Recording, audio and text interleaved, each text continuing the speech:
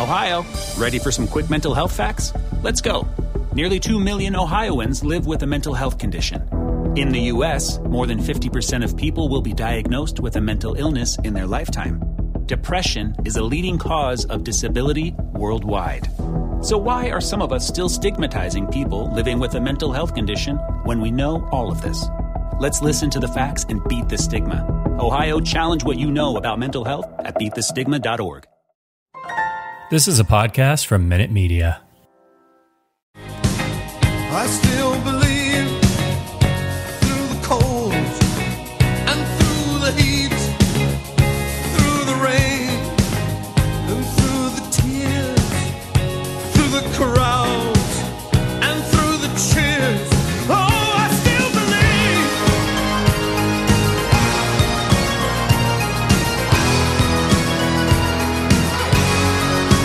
La, la,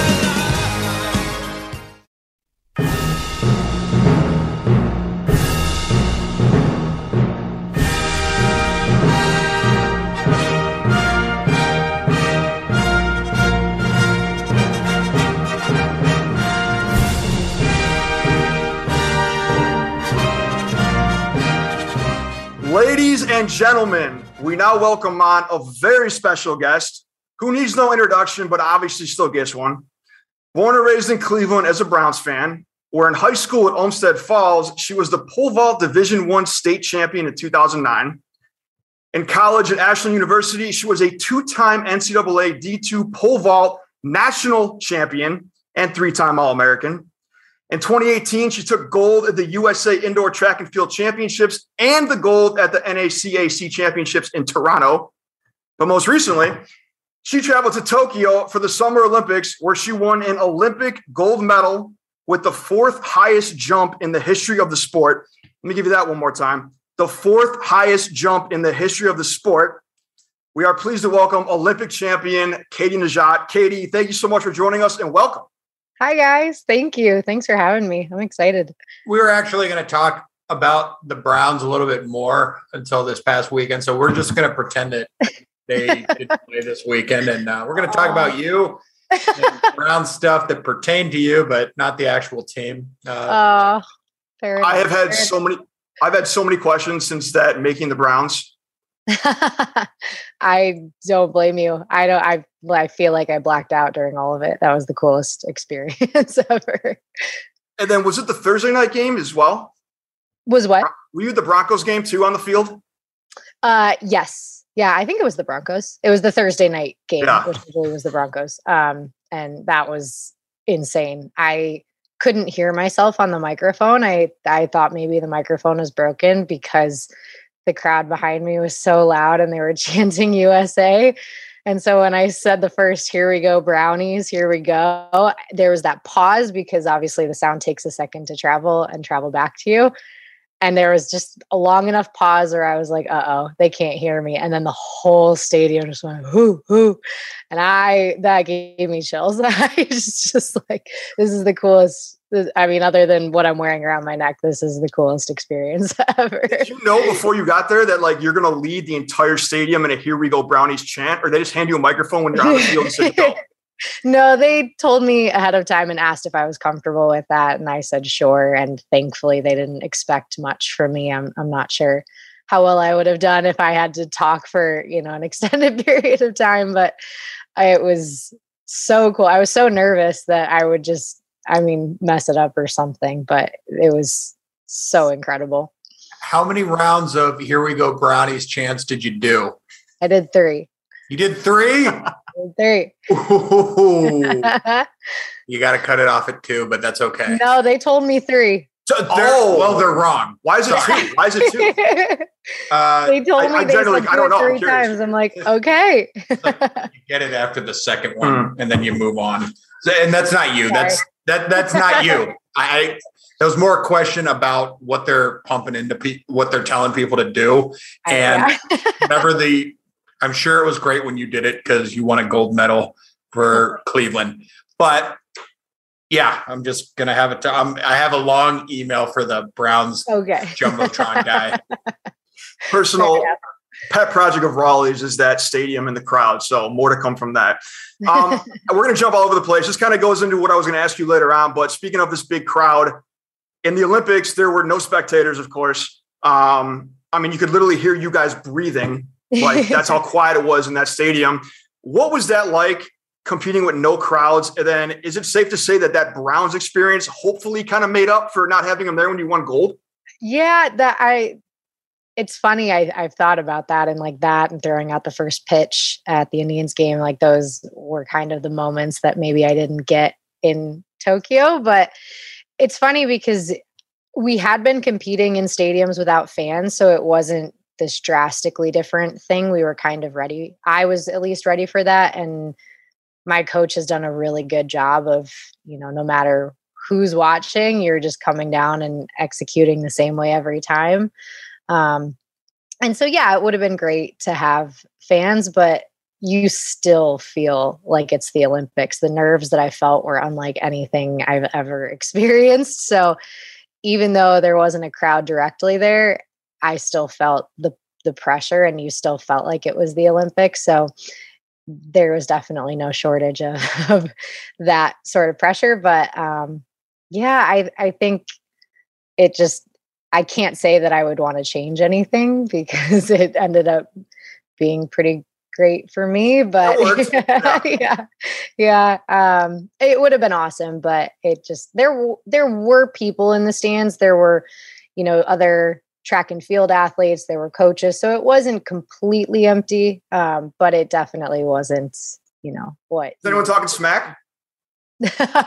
I was honestly so like in my head and nervous and just focusing on what I could do. No, like you don't even have the energy to talk to other people really at the meet. What are you doing in 2024? Can me and Raleigh come to 2024 and take care of any shit talkers that may or may not be there from other countries? Because now you're the defending champion. You're the GOAT.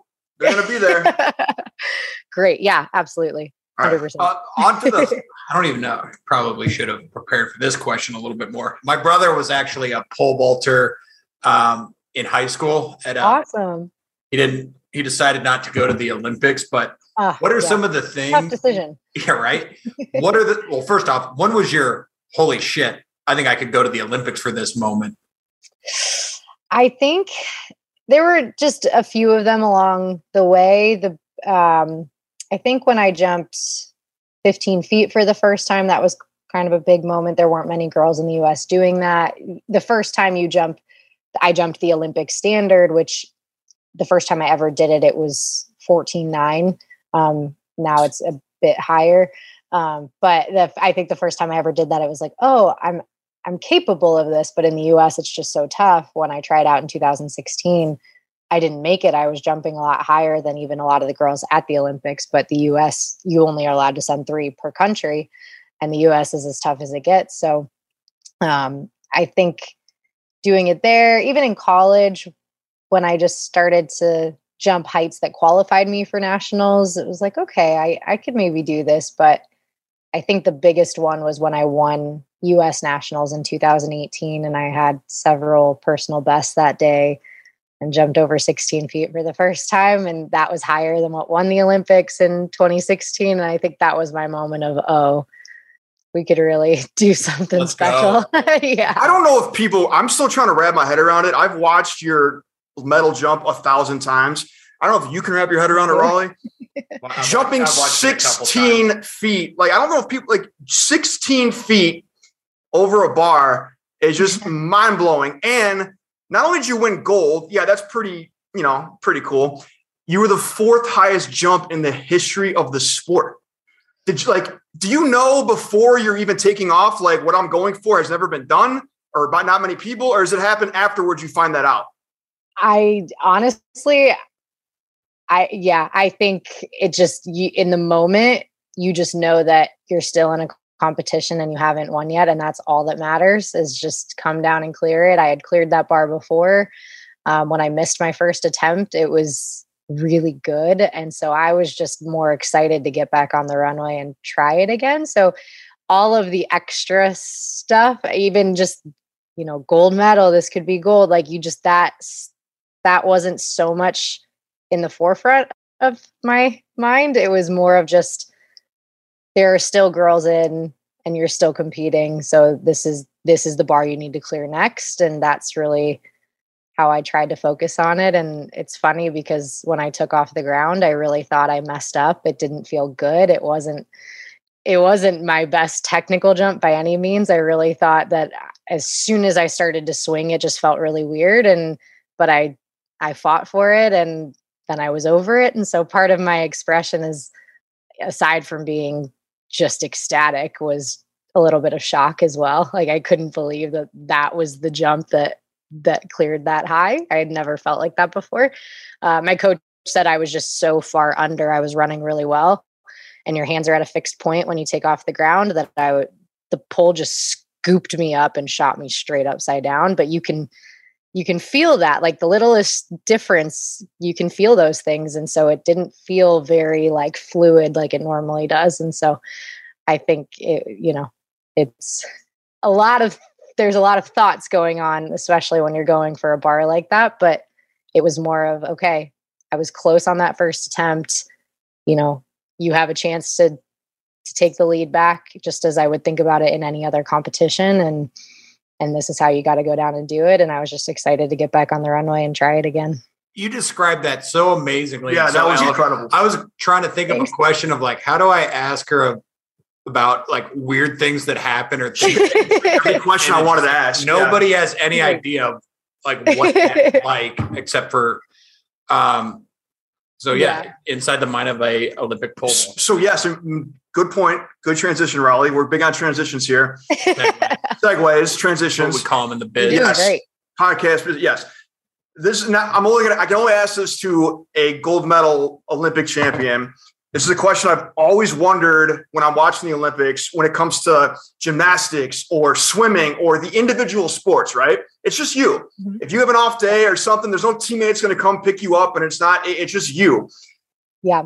What are you so tuned out to everything? Like, you don't even, this is the Olympics. Like, you just like focus on just that runway and that bar. I guess, what is going through your mind for that gold jump? You're like, are you overthinking it? Like, I've done this a million times. If I just do it like I normally do, I win gold. Or like, help me understand what goes on in the mind of someone who's much more athletic and successful than me and Raleigh. I guess just as I start coming down the runway, that's all I can focus on. And a big part of that is just, I changed coaches back in 2017, and the new coach that I am now working with, and he's the one that really got me to the Olympics.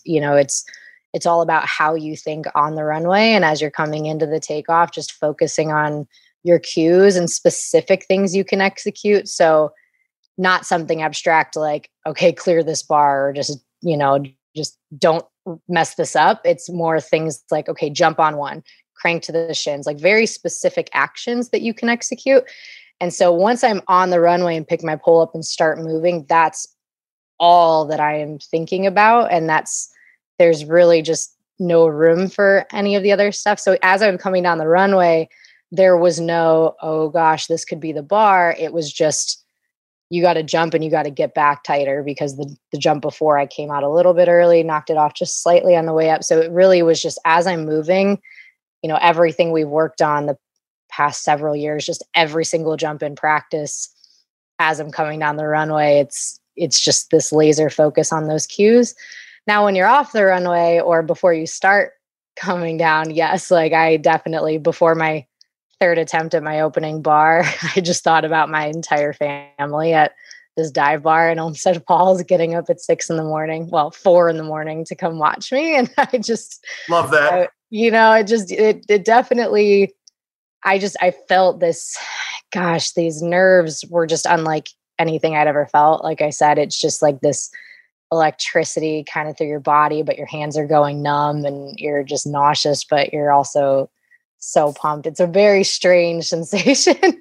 And so, yeah, it's all going through your head, but when I'm on the runway, when I start moving, it's just, and it's funny, people tell me that I talk to myself on the runway, and I watched it, I saw, but I didn't realize that I do that, but all I'm doing is repeating my cues and my execution points. That's all I'm saying to myself. So besides the whole clearing it and, winning the gold, now that you say that, I laughed watching your gold medal jump, because at the end you stood up and you just go, oh man.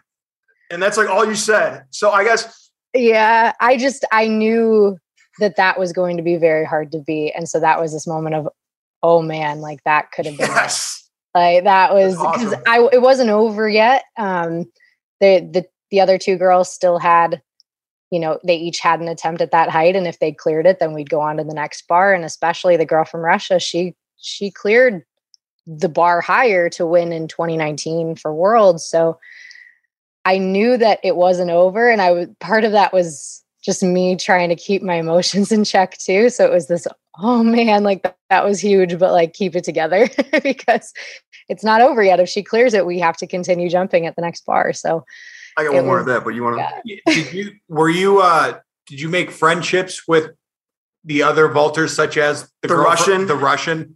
Yes. It's funny because I compete against these women year round. It's all the same women. We compete at the same meets. It's, so you become friends with them, you eat meals with them, you're in the same hotel, sometimes you room with them. And so like the British girl that got bronze is, I would say, probably my best friend on the circuit. She and I are really close. We text outside of competitions.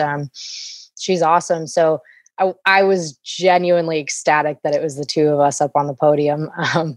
And yeah, Sidorova, she's very nice. She looks very stoic and, very serious, but she's really sweet. She's always been so nice when I've had a good day and she hasn't been. And she was obviously sad in the moment, but I was really hoping.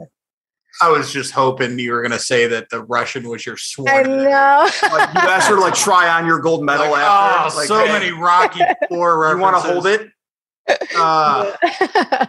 When did it hit you that is it on the podium and the national anthem's coming? Is it weeks after?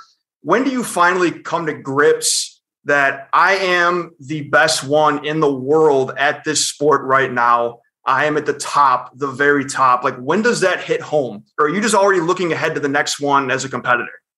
Well, it's what's interesting is it's still hitting me. And in the moment, at the competition, when it ends, when she goes out and I win, like, what that means. But it was like, I couldn't fully process it because one, like I said, that meet felt very similar to a lot of other meets that I've done, and just the way that I focus and it just felt like this is what I do. But also it's just, the Olympics is so big. It's just my entire life, it's just been the biggest thing. And your entire career, you're going for something bigger, right? There's always something bigger that you can achieve. There's always somebody better than you. And so to have this happen, I've always seen Olympians and especially Olympic champions as these larger than life, extraordinary, just inhuman people. And I feel so, aside from being good at this one sport, very average. Like I like to sit on my couch and watch Netflix for 8 hours on a rest day. Like it's like, it doesn't fully compute. Like I feel like the Olympics is still going to go on with all the really good people. Like there's no way that I could be a part of that and winning. Like but then I'll be washing my dishes and just start crying or just driving and like it hits me. So like I know what it is, but it just, because it's just me, it just feels very like, I'm like, no, there's no way. You're too bashful. It's such a strange feeling, but which is so much more, which is almost amazing. As impressive is how humble and you are about it. I mean, now I can't speak for Raleigh, but myself, that thing would never, I would sleep with it. It would come everywhere. Oh, here's a, what do people do with gold medals?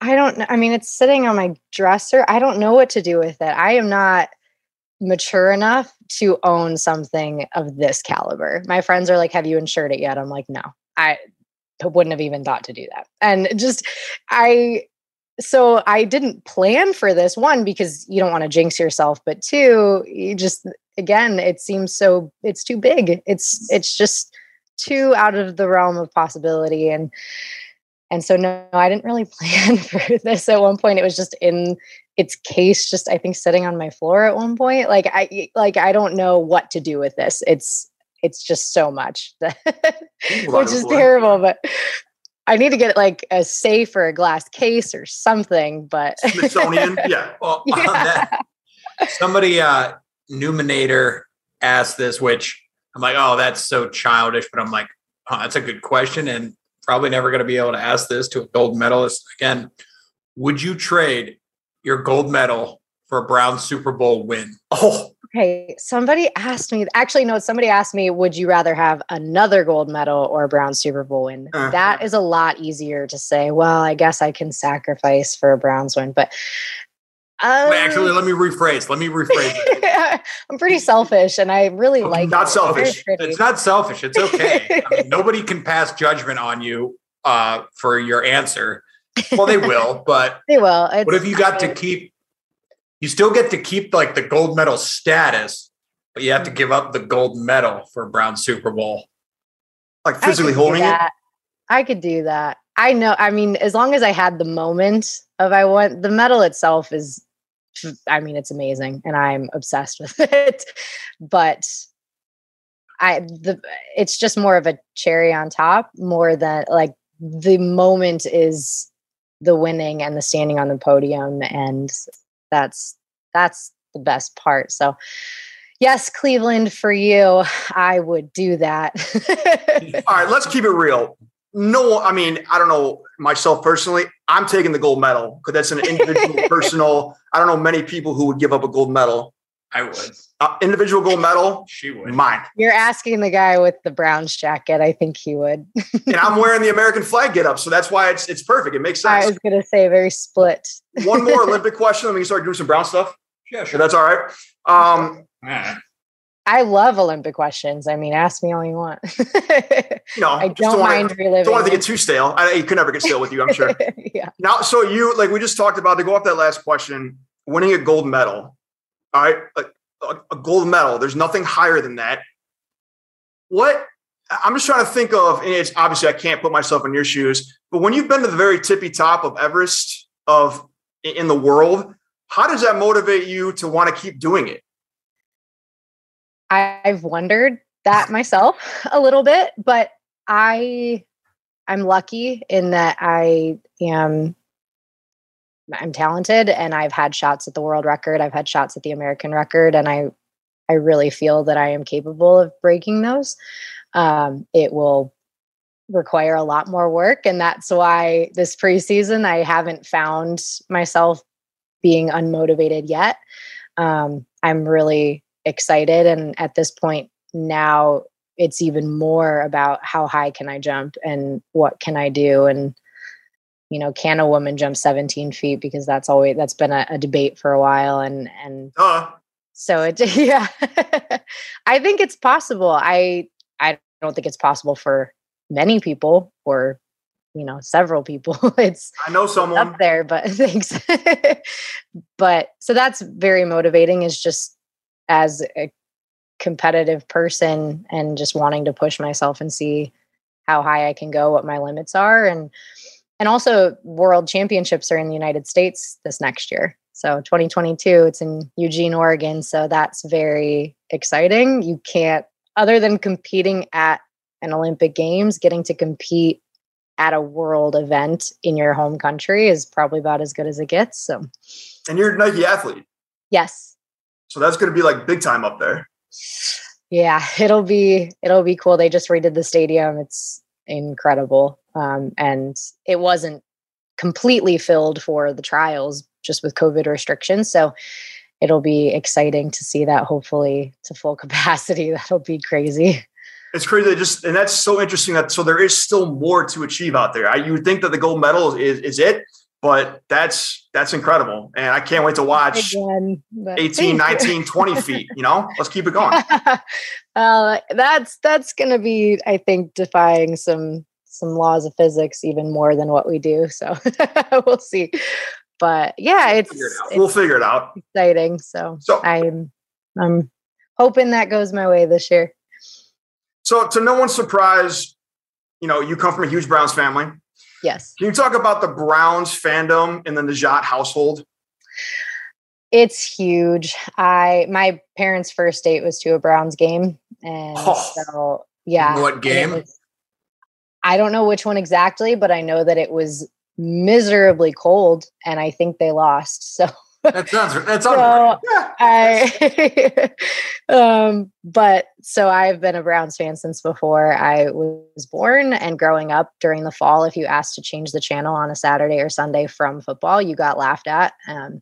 So that was my entire childhood. And I just like, you could have made me any fan, but you made me a Browns fan. And now it's very fun. But for, the last, few years, it was a little rough there. About 20. Yeah. But it's been fun in the past year or two. This is potentially a smart ass question, but has being a Browns fan played any part in your Olympic conquest? Never give up. No, it's fun to, it's a good question. That's a good question. I feel like you learn to get back up and keep fighting. Like being a Browns fan, we are out there cheering for them every Sunday. No one can call me a bandwagon fan, which is very nice when they do well. But yeah, I guess the dream. Never give up. You got it. Yeah. That's perfect. So you were invited to come to the practice facility, the Browns practice facility this season to meet the team. The coolest. It was amazing to see you on the field with the gold medal around your neck and all these pro bazillion dollar earning football players. Normally it's the other way around. Normally, like, it's us, like me and Raleigh, coming up to them, like trying to take a picture of like them, or like, you know what I mean? Like every other fan does. Yes. But this is the first time I've ever seen them like little kids around something. Like they all wanted a picture with you. They all Instagrammed the medal with you after. And it's no surprise, like, come on, but it's just still so cool to see. Can you talk about being on the field and Stefanski's jawline up close? Stefanski is even better in person. I will say that. I think I had to gasp a little bit when I ran into him the first time. He's exactly what you think and more. So that's TV. So I can imagine. I get lost. HD does him justice. I will say that. But yeah, it was unbelievable. I felt exactly what you were saying. These guys, you always see NFL players as, again, these larger than life, inhuman people, and getting to meet them and just share my story with them. And they were so respectful listening, and they seemed engaged. They asked questions afterwards. And then, having them come up and talk to me, you just realize, aside from like the tax bracket, that we're just doing the same thing. We are just trying to be the best that we can be at the sport that we love. And it was a really cool moment being out there and just realizing, they're just guys out here trying to do their best too. And I felt like there was a mutual respect there, which coming in, when, Coach Howard asked me to speak, I was like, what could I possibly say? How these guys are not going to listen to me. First of all, I'm a girl. Second of all, they don't care about pole vault. But they were awesome. And now it's even more fun to watch because I feel like, some of these guys I feel like I've become friends with in a way. And so it was surreal. Very surreal. That's so cool. All right. Yeah. You don't have to answer this, but any of those guys, were you most surprised at how cool they were? Or we're like, oh, that guy's awesome, more so than you thought they would be necessary? Pleasant surprise, kick-ass dudes. Yeah, because they say don't meet your heroes because it usually doesn't go the way you want it to. Right. Not saying they're your heroes, but I guess I wasn't expecting anyone to be a jerk. So no one just blew away my expectations other than meeting them, and they were so great. I was like, this is awesome. Baker was so cool. He came up to me. He said he did track for, 2 months and then injured himself like hurdling, and that was it. And I said, I think you chose the right profession. I think you're good. But he was so down to earth. He was so cool. And then actually Myles Garrett came up and said he watched, and I about passed out because I have had his jersey when he was going through the COVID stuff. I was going through the COVID stuff. So he was somebody that I was really looking to for inspiration in a way, just knowing another elite athlete, somebody at the top of their game, was going through something similar to me and struggling with it. That was, in a weird way, really helpful for me, which I feel bad saying because I'd never wanted to go through that. But so that was amazing. And Takkarist McKinley, he was so cool. After the game, my family and I went to dinner at Blue Point, and his family was next to us. And there was this moment where we kind of looked at each other, and he recognized me. And then he was just so funny because I had my medal because the restaurant had asked, and I obliged happily. And he put it on, and he was just in awe of it. And we just had this moment. And then when I did the Browns chant, he ran over and during the pregame and like gave me a hug and like took a picture. I'm like, you're great.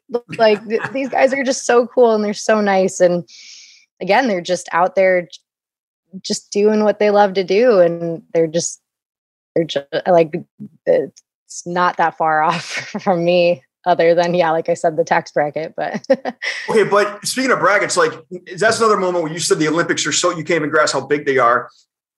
You have a gold medal, right? They don't have those in football. There's not many gold medals handed out every year. So in a way, like, you are on that, like, forget the money. I don't care about that. Like you are, if not there above that, that's incredible. Is crazy to me, but you're not wrong. It's just, I don't think of it that way again. And part of that just goes back to, I just am a girl that loves a pole vault. Like it's just so big, which I feel I'm not, I don't know. It's crazy, but it makes sense. And from an outside perspective, it's like, of course they would respect me, but when you're in the middle of it and it's it's nuts. Do you want to spot the second part? What is the second part? Oh, yeah. Good call. So you were invited by the team to put on a presentation / speech. Yes. What went through your mind? What's that, Kevin? You haven't been invited to do a speech for the Browns? I've never been invited to do a PowerPoint for anything outside of work. And those aren't that good anyway. So no. Samesies. But you have. Give us the rundown. What went through your mind? Beginning, end. Oh my goodness. How do I do this? What did they ask you to do? How did it go?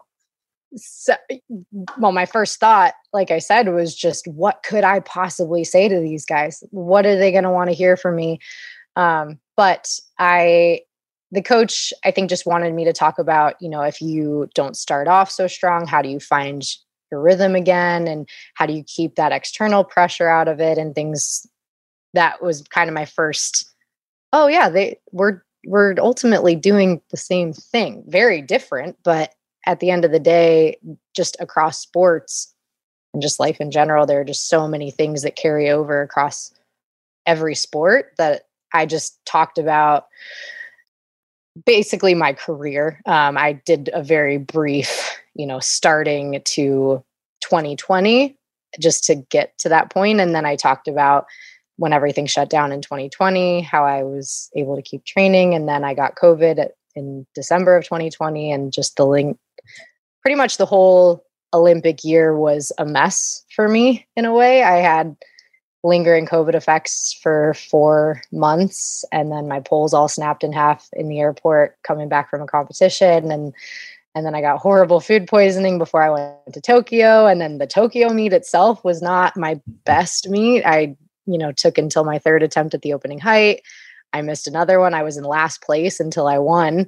And so I think he just wanted me to talk about when it's not going your way, how do you turn it around and how do you keep the external stuff out of it? And that's been pretty much my career. So you put on like an actual PowerPoint, right? Sort of. I played clips of the Olympic Games. I talked through. Oh, that's so cool. So that was nice because they had footage of that, which I don't have access to. NBC won't let me post videos of my jump. I would get in a lot of trouble if I did, which is crazy. But oh, come on. I'm not kidding. I can only post the still We'll make shot. a call. I think you have to purchase it, but even then I think I could get in trouble for posting it since it's NBC's property. So thankfully they had gotten them. And I was able to just talk through the meet and show just different jumps and kind of highlight how exciting it was and just the ups and downs and everything that went on until I won. And they loved it. Like watch Making the Browns, everyone listening. They loved it. Like they all came up to you, like they like lined up after the presentation. Again, this is not a surprise. We're not saying this it's so cool. It's surprising to me. You just don't know how anyone's going to take a presentation from you if they're going to care. But then to have it be guys that they do this all the time. Every Sunday, they're feeling the pressure of what I felt one time in 5 years. And it's still crazy to me. It's very surreal, but they were amazing. Like you would never expect in an NFL practice facility, anyone to be like, I don't want to say intimidated, but like fangirling, if you will, but bring an Olympic gold medalist in there and it changes the game. It definitely puts it into perspective of how big it is, which, like I said, it's still hitting me in waves when you get people like Bernie Kosar tweeting at me. He was the first person to tweet at me. And then I got to meet him at this event that I did for Union Home Mortgage. And he was just so complimentary. I'm like, congrats on your entire life. Like your entire career. It's just, you get these moments where you're like, oh yeah, it was big. It just, because it just feels like day to day, I guess. I know that it's not, but I just pole vault, and that's what I like to do.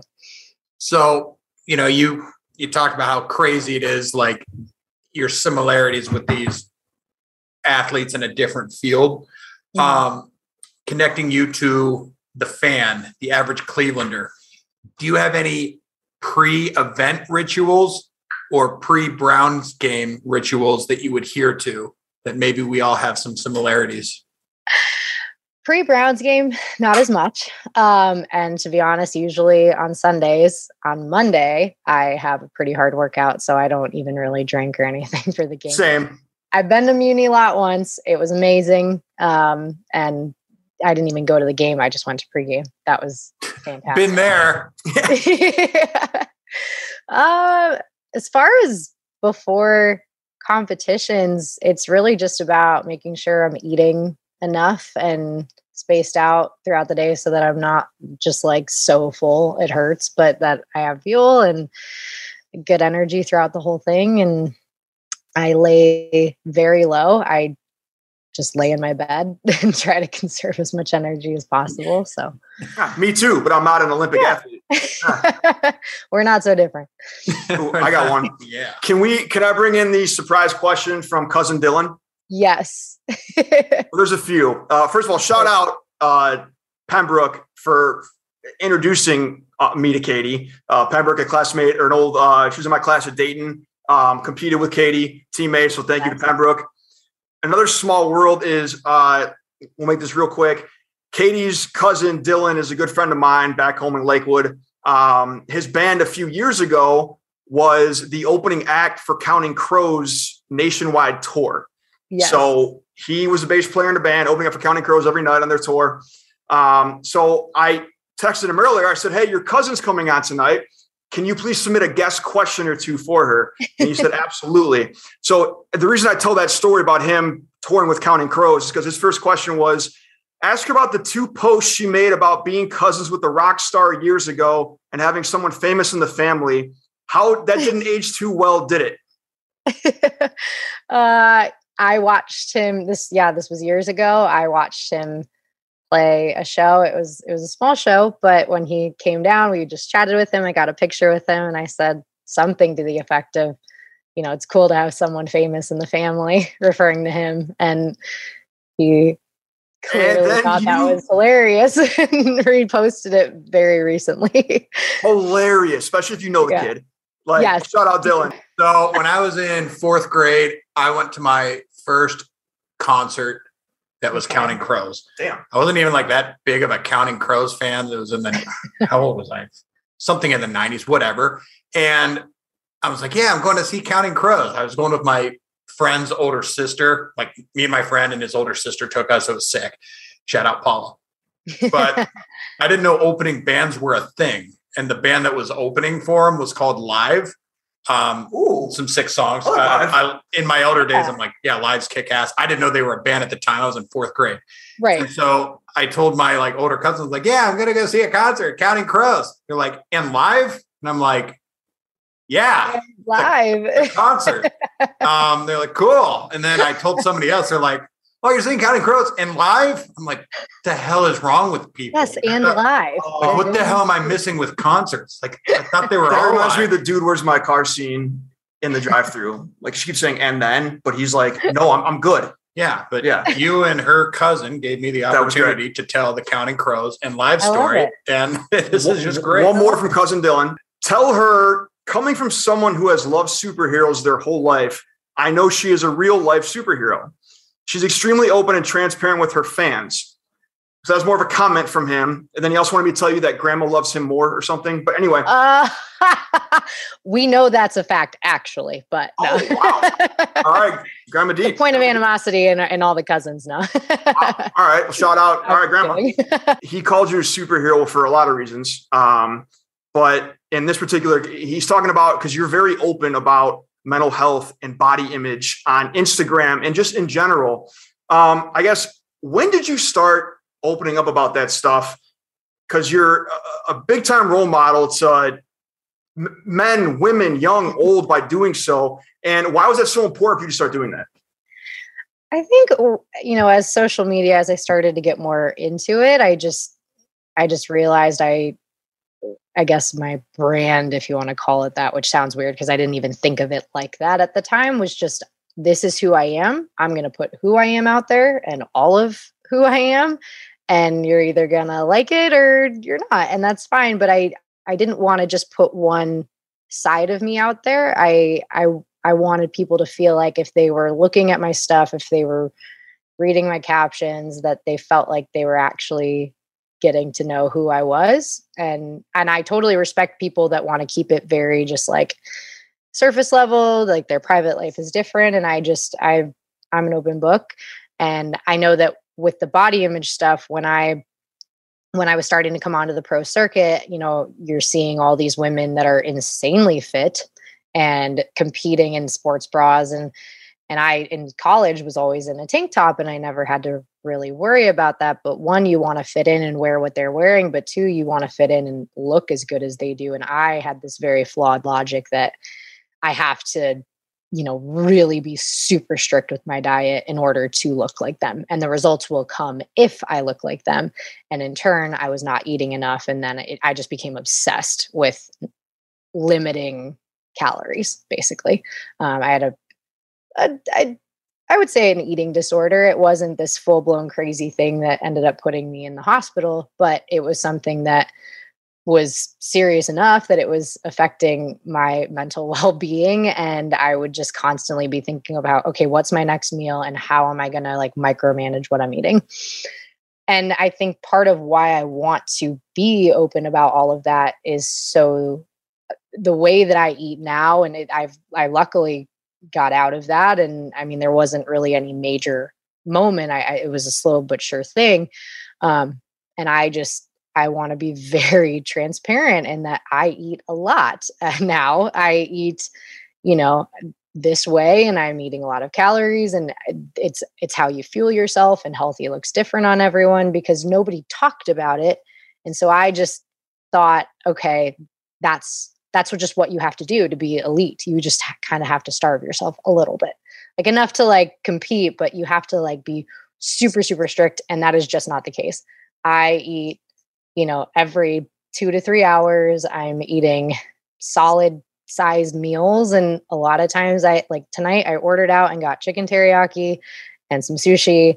And I'm eating until I'm full or satisfied. And then, and if I try to, make smart decisions. And as long as I'm eating good quality food, that's really the main thing. But each meal is good protein, good carbs, throw in fruits, veggies, healthy fats, or even just not healthy fats like bacon. I love bacon. So just eggs, bacon, oatmeal, that's a great meal right there, but just good quality food. And so, yeah, but on the weekends, if I want to go out and have a couple of drinks with my friends, and then I do.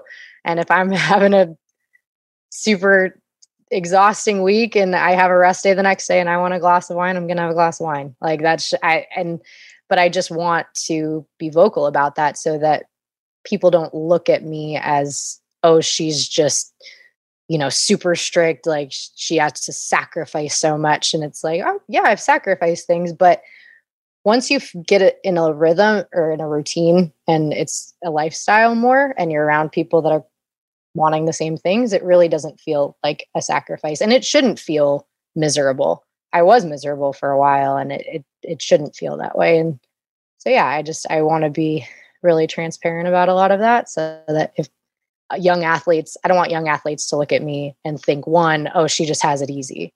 I want to talk about my struggles so that it's not this defeating thing for someone. I think we look at the elite athletes and think, well, they're just gifted. They didn't really have to, they just got that because they were, blessed with good genetics. I think you're going to part of that's true, but you to an extent, you do have to be, genetically gifted, but I had to work harder than I ever thought I could. I couldn't get there on talent alone, and I didn't. And I've been really transparent about my journey to get there.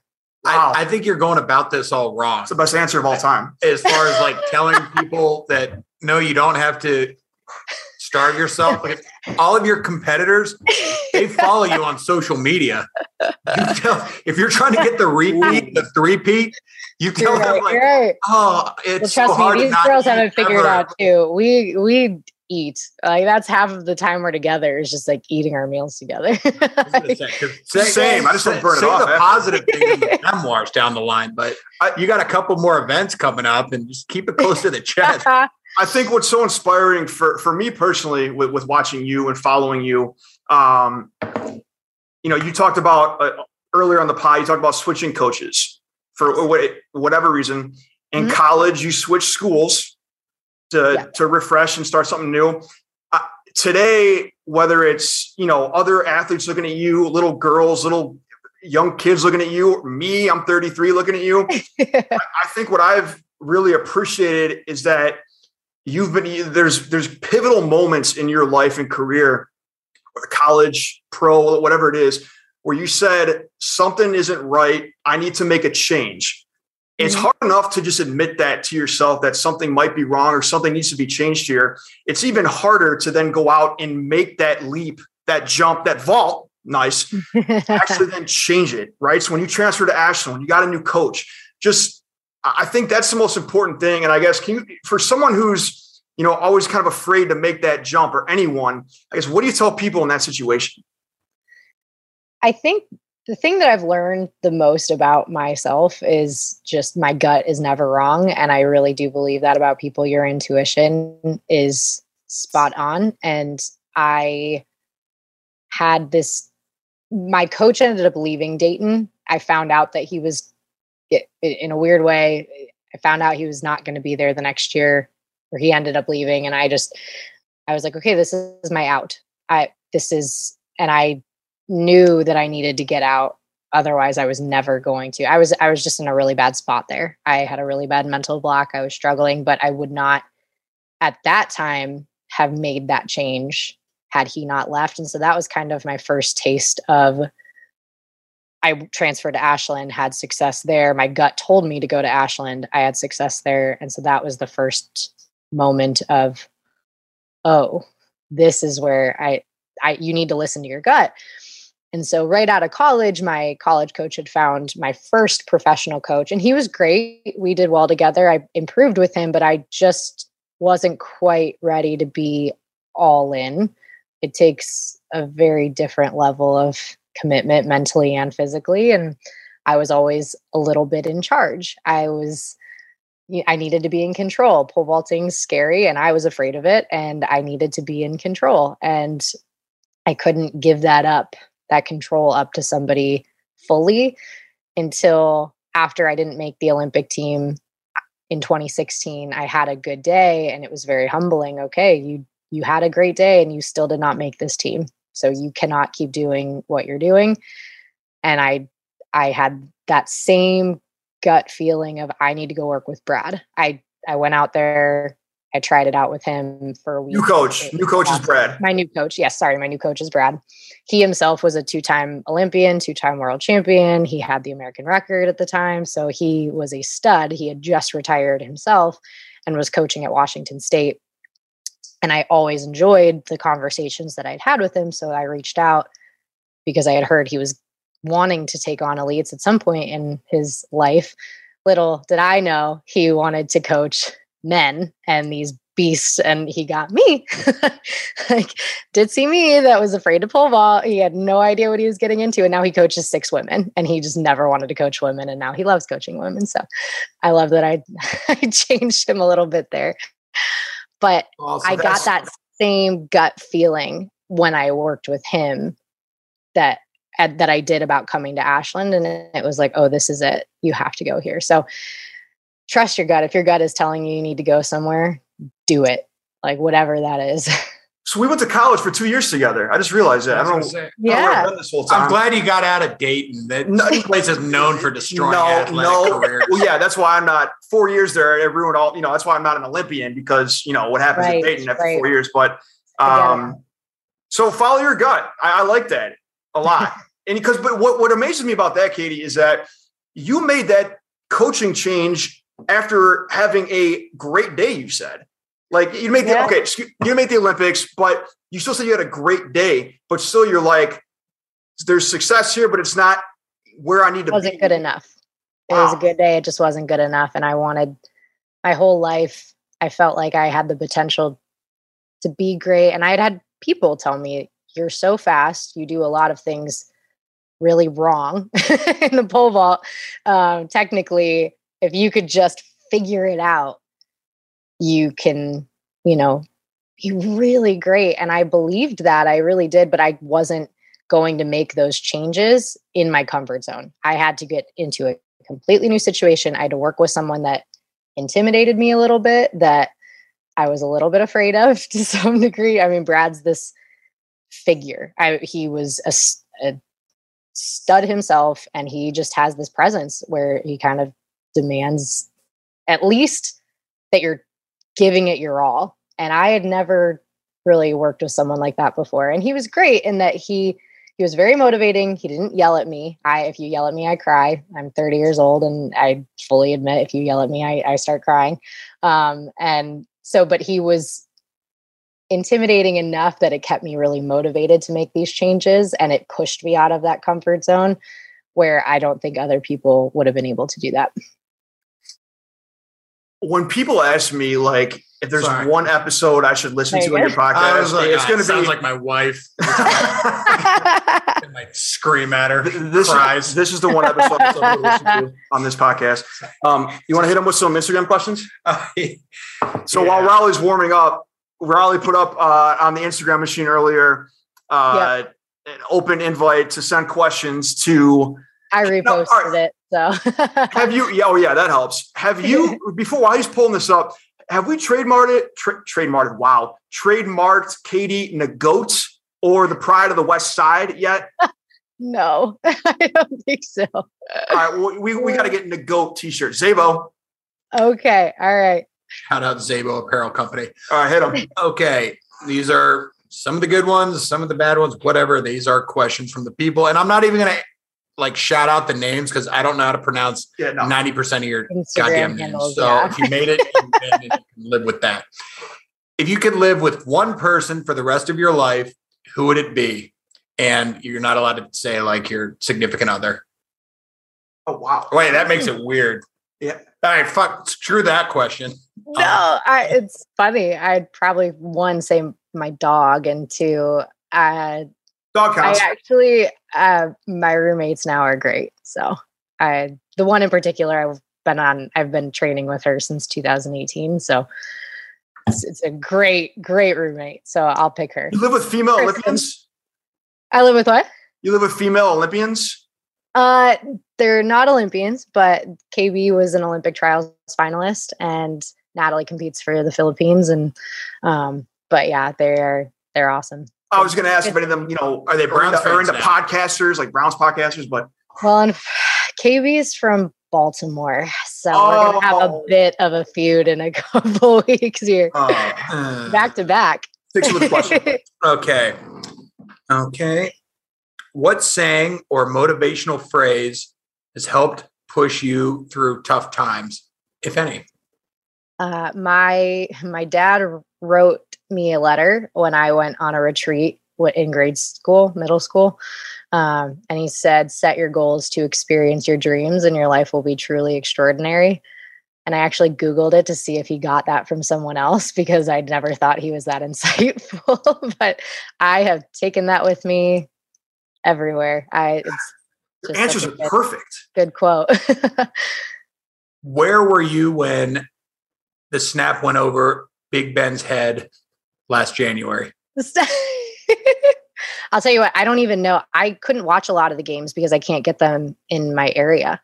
I have tried. I have to stream them through a lot of illegal streams, and last year I didn't get to watch as many as I would like. So I couldn't even tell you. You didn't watch the playoff game? Just train for the Olympics. I just didn't. Yeah. I don't even remember. That's allowed, Katie. You're training to win a gold medal. Yeah.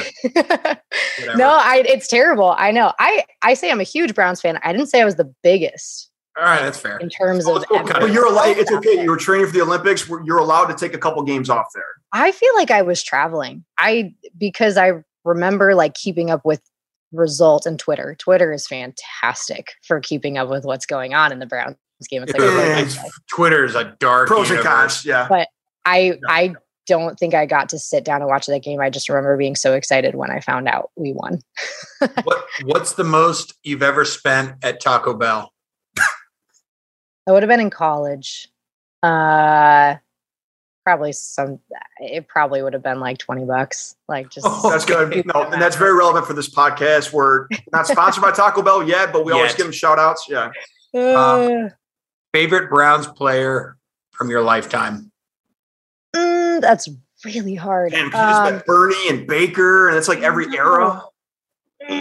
I will say nobody on the current roster, so you don't hurt anyone's feelings. Yeah, boom. That actually makes me feel a lot better. I would have to say Bernie. Just growing up, like I mean, he was before my time, but just your whole life, you hear of that name, and then so when he tweeted at me, I texted my mom in all caps, like Bernie Kosar knows I exist. Like this is nuts. So one of the following you has obviously been fun. I think everyone in Cleveland follows you and beyond, obviously.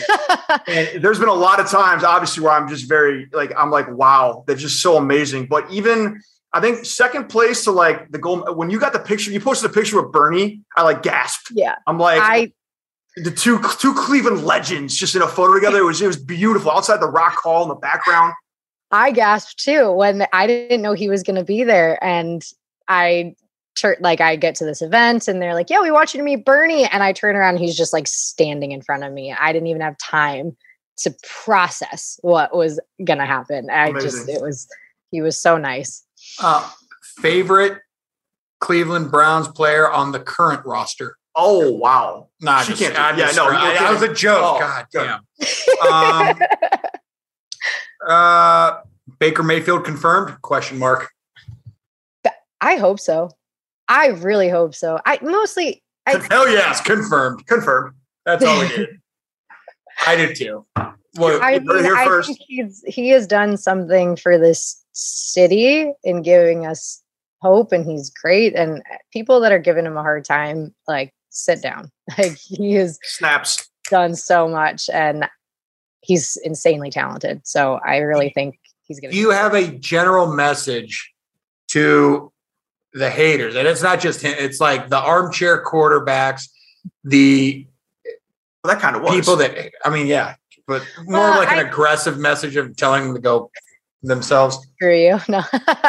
Well, I actually tweeted this not too long ago, but despite what people think, nobody gets off the bus wanting to have a bad day. Nobody steps onto the field or onto the track wanting to have a bad day. And I was one jump away from it being the worst meet of my life. I almost no-highted at the Olympic Games, and I didn't. And I turned it around, but it so easily it could have been the other way. And it just, we're our toughest critics. And so, I mean, we get the smallest amount of what they get. And I get it as a Browns fan and wanting them to win. I, of course, am like frustrated and sad when we don't win, but it's nobody, they're always giving it 100%. It's just 100% with human beings looks different every day. There's just such thing as perfection. So I would just say, take a minute to think about if it was you. And do you want people screaming at you on social media? And I, for the people that say like, well, they get paid too much for this. It's like, nobody gets paid so much to endure that sort of criticism and that sort of hate. You're still human. Yeah. Yes, exactly. They're wanting to do their best, just like everybody, Yeah, no, I think it's the whole answer is a t-shirt in itself right there. I mean, it's people that, I don't know. It's been kind of a tough week, but it's like, well, yes. I mean, it's people that are complaining about it. They're a bunch of non-contributing zeros. And it's like, well, you can support the team. To quote Joe Thomas, as a fan, you have one job, support the team or get the F out. Yeah. We stop swearing. Joe Thomas would be up there as one of my favorite players. Yeah. I think that's probably one of the better endings we can have right there. But before we go, I just want to understand because, I was saying, we were talking today, or I forget. I said, I think she's in preseason right now. Can we talk about what's next for Katie Najat? Like when can we, like, what is the total opposite of a question to end an episode? Yes. Let's ask that. I don't understand what's next. Like, tell us, where can we see you next? Like, help us understand the outside the Olympics world. So I will start competing probably in January. There is a circuit for us indoor, and there is an outdoor circuit called the Diamond League every year. And it's basically our version of an NFL or an NBA where, the best in the world compete at these meets around the world and you earn points. And at the end of the year, it's kind of like the Super Bowl or, the NBA finals or whatever, where like the best of the best who've earned their spot to be there compete and the winner gets a big prize. So we have that every year. People really only get to hear about the Olympics, but so that'll be a big one. World Championships this year in 2022 in the summer. We'll be in Eugene, and there will be an indoor World Championships as well. I, for the life of me, can't remember where because we have had so many switched around and moved, but we will have an indoor Worlds, and I'm trying for that. So yes, I am in my preseason. It's painful. This is the worst time of the year for me because these are all the really hard workouts and getting a base endurance, which pole vaulters aren't endurance athletes. So these are all really painful, but they are great for the long term. So just suffering through it. And so I don't know exactly, probably end of January will be my first meet, but we're going to a bar or something for that. It's going to be a blast. And that's a great. I will be posting all about, like, I have to make the world team first because you have to try out. Hey, anything can happen on any given day. Yeah, what are you putting the Maloik on her for? No, good luck to you. We hope you make it. You. I appreciate the confidence, but I won't jinx you. Good luck. Thanks. So that's going to be what I'm gunning for this year. Kate, this has been an absolute privilege speaking with you, and we truly appreciate you coming on. It's been really fun. Not that anyone needs it, but we'll have all the contact info for Katie, her social info in the episode description. Get out my phone number. I might. Well, yeah, we'll keep the the personal information private. Any final words you want to say? Go Browns, go Katie. Woo! Thank you. Thank you so much, Katie. And that does it for us. Good night, Cleveland.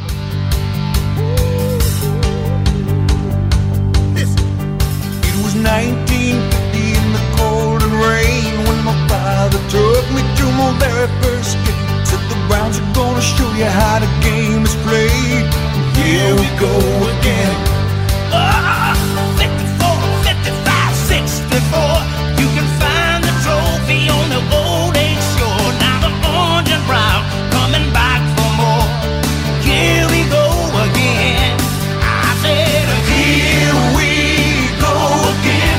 It's the Cleveland Browns and it's 1st and 10. So get on your feet and let the games begin. 'Cause here we go again. Well, we all got memories of the things we did, like the old Don Brown and the Cardiac Kids. Now we're gonna make new ones in a brand new crib. 'Cause here we go again. Oh, get out your colors and wear them proud. 'Cause the boys are back. We're gonna rock this town. So let them all hear you and shout it out loud. Here we go again. Here we go again. Here we go again. It's the Cleveland Browns and it's 1st and 10. So get on your feet and let the games begin. 'Cause here we go again.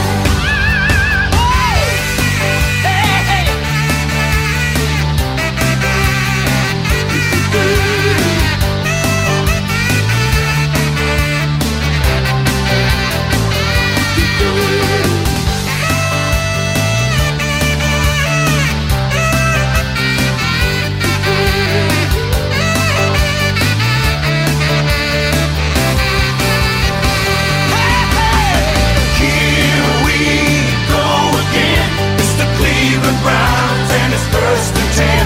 So get on your feet and let the games begin. 'Cause here we go again. We get ready, we get ready, we get ready, we get ready, we get ready. Well, it won't be long till the waiting's done, till it's kick-off time in the noonday sun. 'Cause the Browns are back and man, it's gonna be fun. Here we go again. Here we go again. It's the Cleveland Browns and it's 1st and 10. So get on